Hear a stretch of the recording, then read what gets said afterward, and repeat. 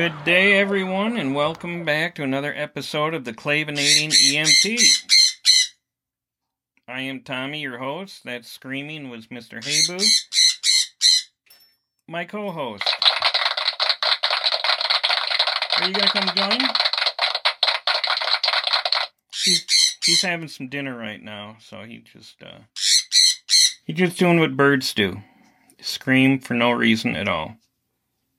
You gonna come over? Alright. So, today's episode... Hey, buddy, come on.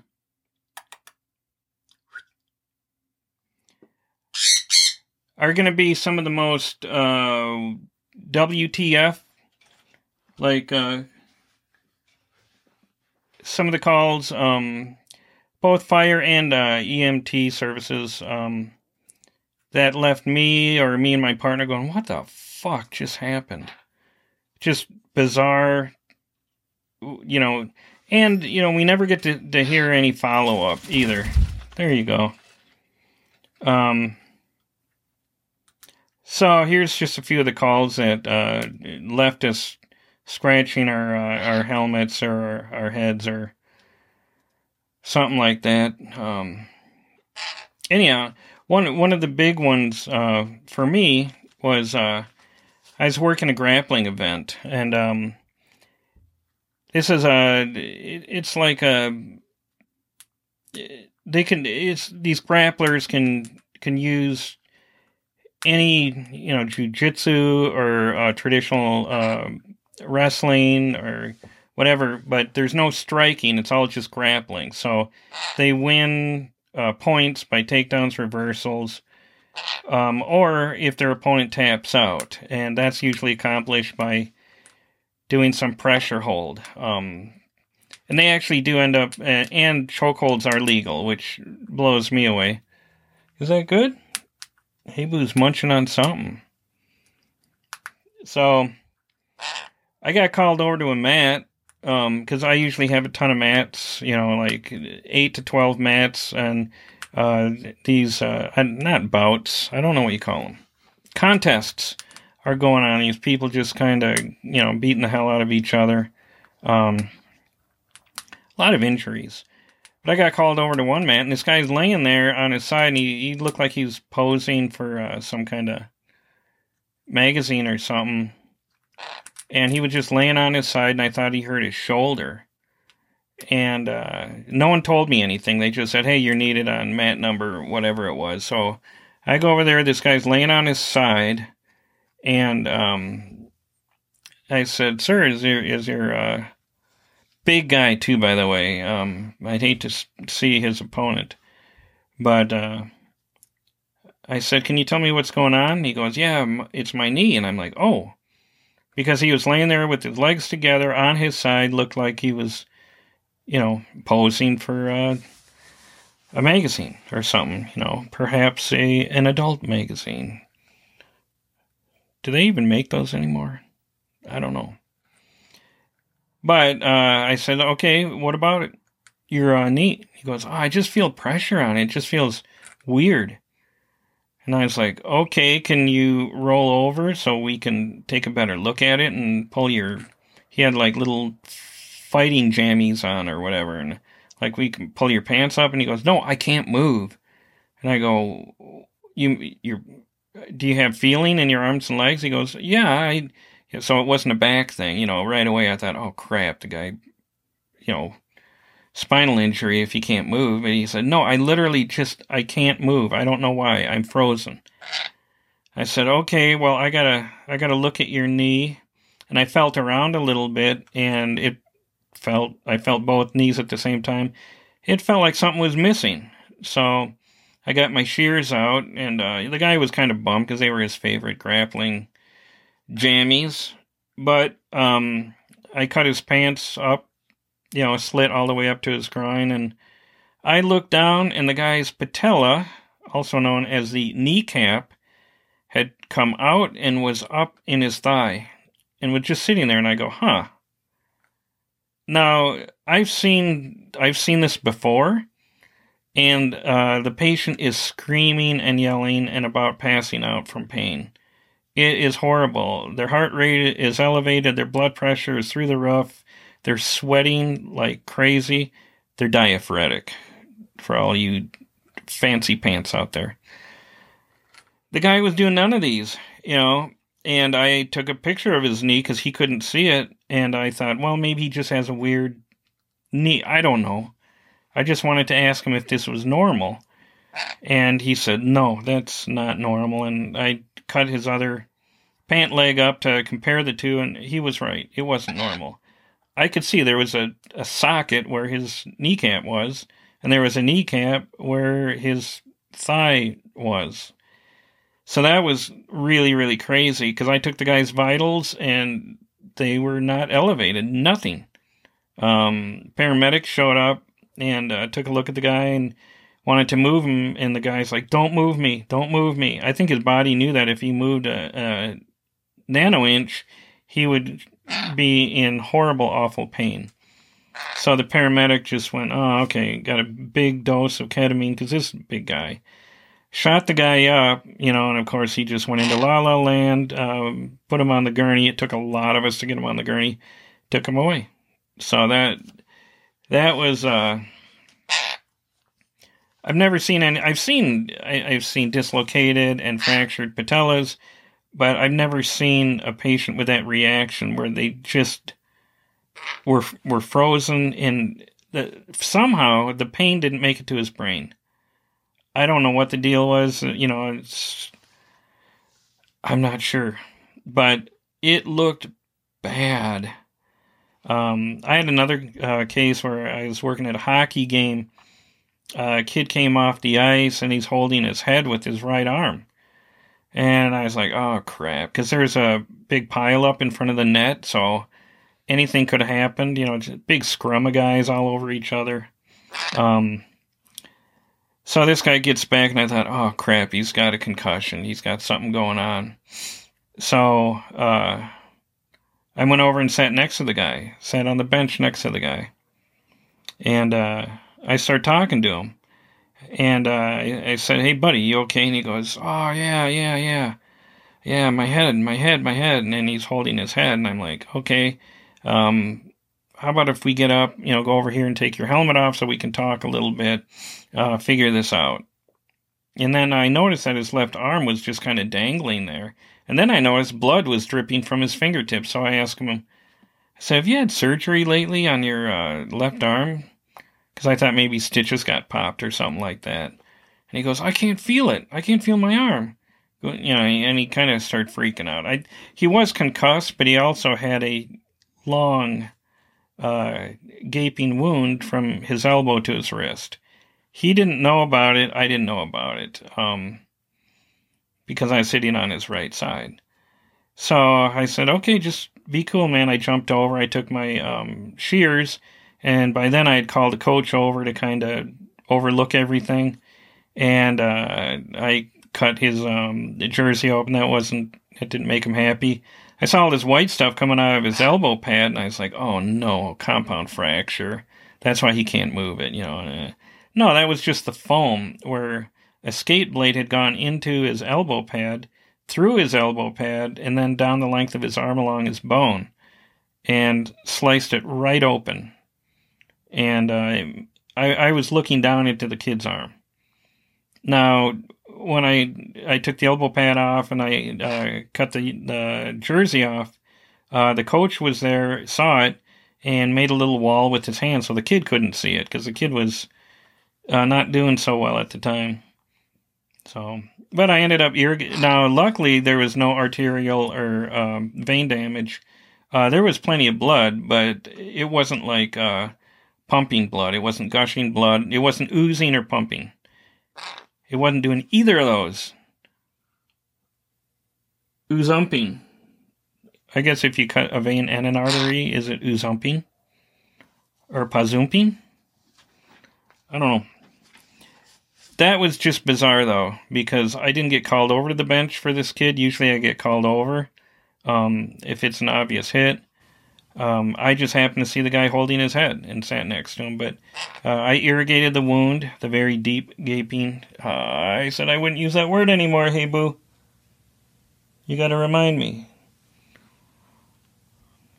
Not using angina or gaping anymore. Not going to do it. It's offensive. Anyhow, I irrigated it real well, put some steri strips on it, put it all back together, and then this kid went off to the ER.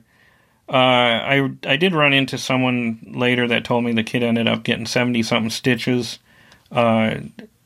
A ref for a soccer team. And,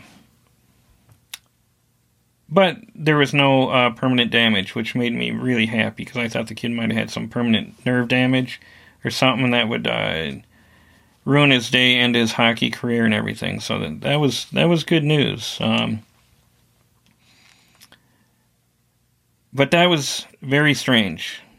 The kid, I think he was in some type of shock. I think having the concussion, which was a problem, but having his arm splayed open was a bigger problem at the moment.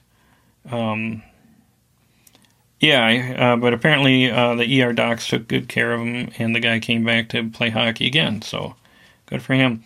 I had another kid that ran into, there's another hockey, a lot of hockey injuries. Ran into a guy's knee head first, and just like a spring.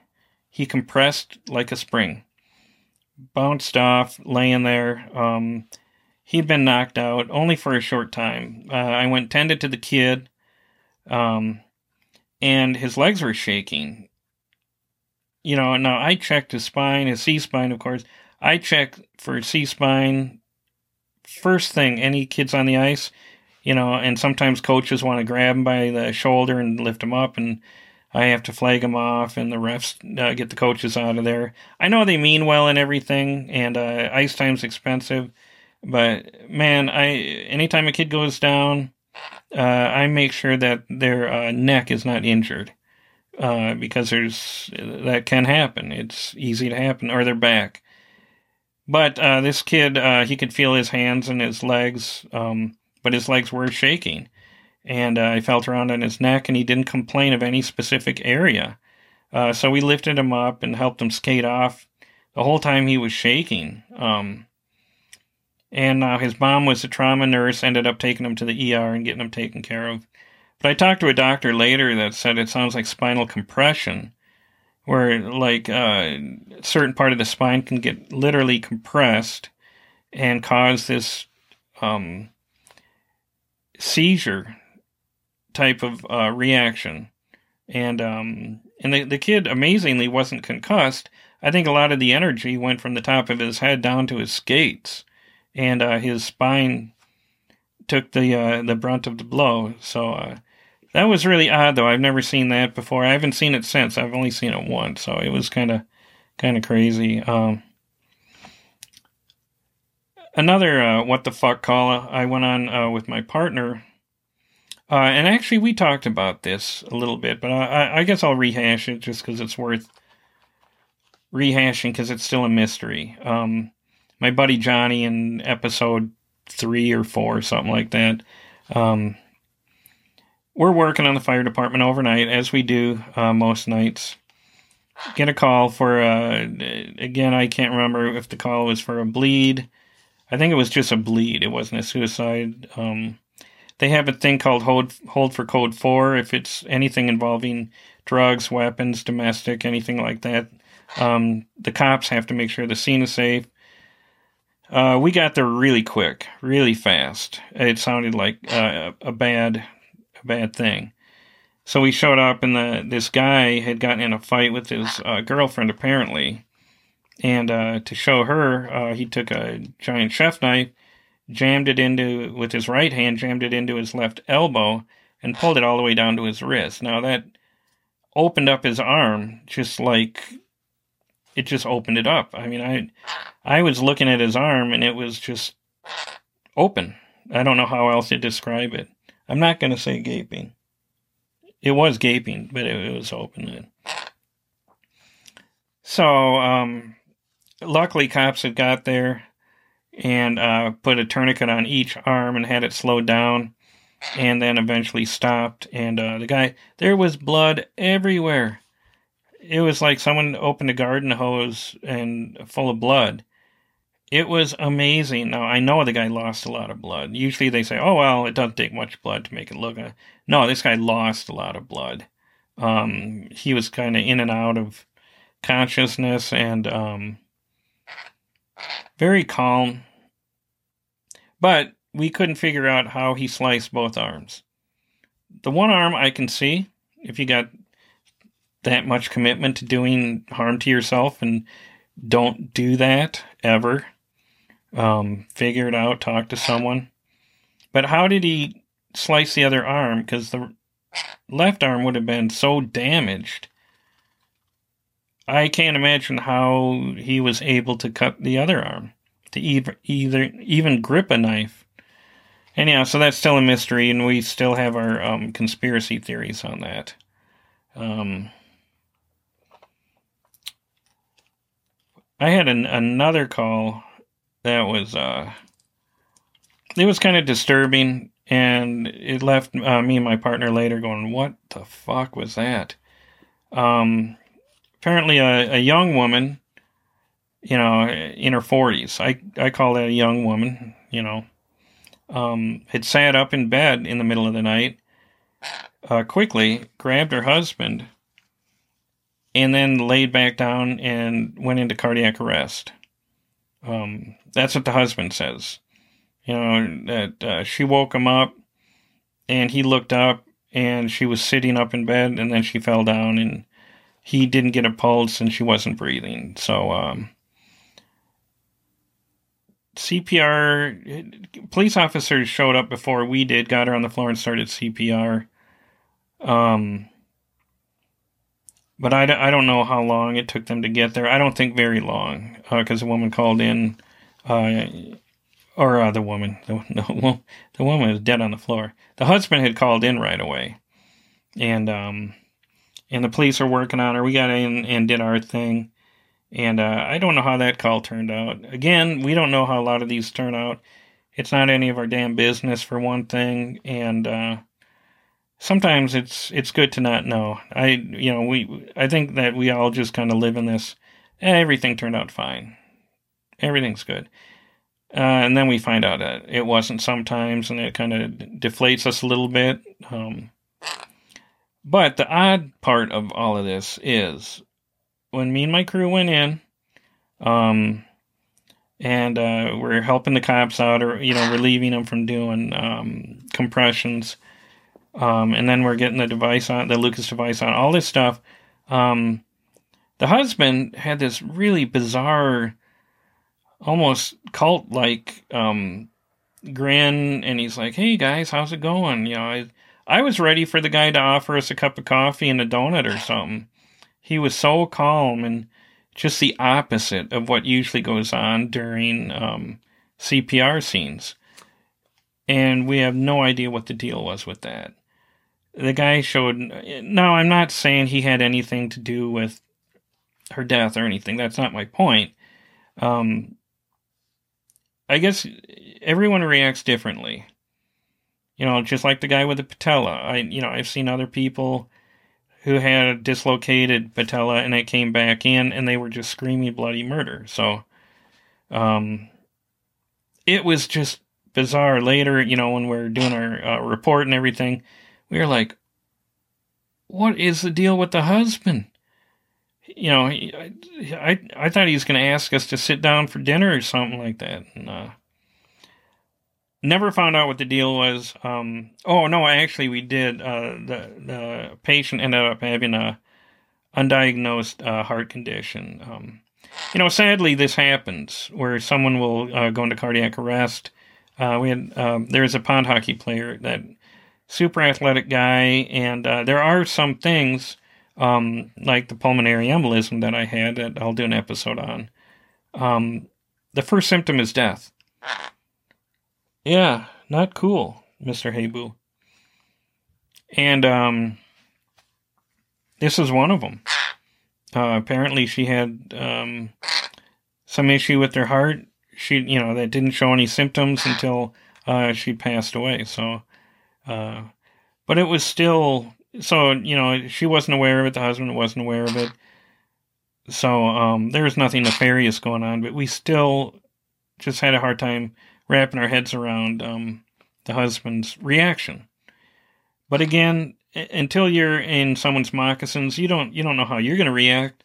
That was his reaction. But it did leave us scratching our heads and stuff. So if you go into first responding, you become an EMT, paramedic, whatever you end up doing, where you're taking care of sick people, don't always count on reactions and behavior to be what you think is normal or correct, because you will be greatly surprised at how people react in very stressful situations. So, anyhow, thanks again for tuning in. Just wanted to share a few stories of what the fuck just went on. Right, Mr. Haybu? You're not very helpful. That's he is a Sun Conure parrot, by the way, for those of you and not on the YouTube, in podcast land. So he is a beautiful bird and very attached to me.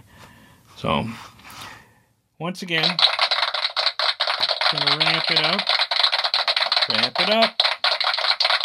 So those are kind of some of the odder things that have happened, but expecting the unexpected is pretty normal. So again, I appreciate anyone that views any of these YouTube episodes or listens to any of the podcasts. I hope you get something out of it. Feel free to comment, good or bad. I've been doing this for a few months now, and I'm just curious how I'm doing. Trying to keep them a little bit shorter and stuff. I do plan on having guests more in the future, so I'm looking forward to that. So there's a lot to learn all around. And if you're thinking about being a first responder, I would encourage you to do it. It's a good life. It's a tough life. It's a weird life. But I'd say do it. And remember, take care of yourselves and take care of each other.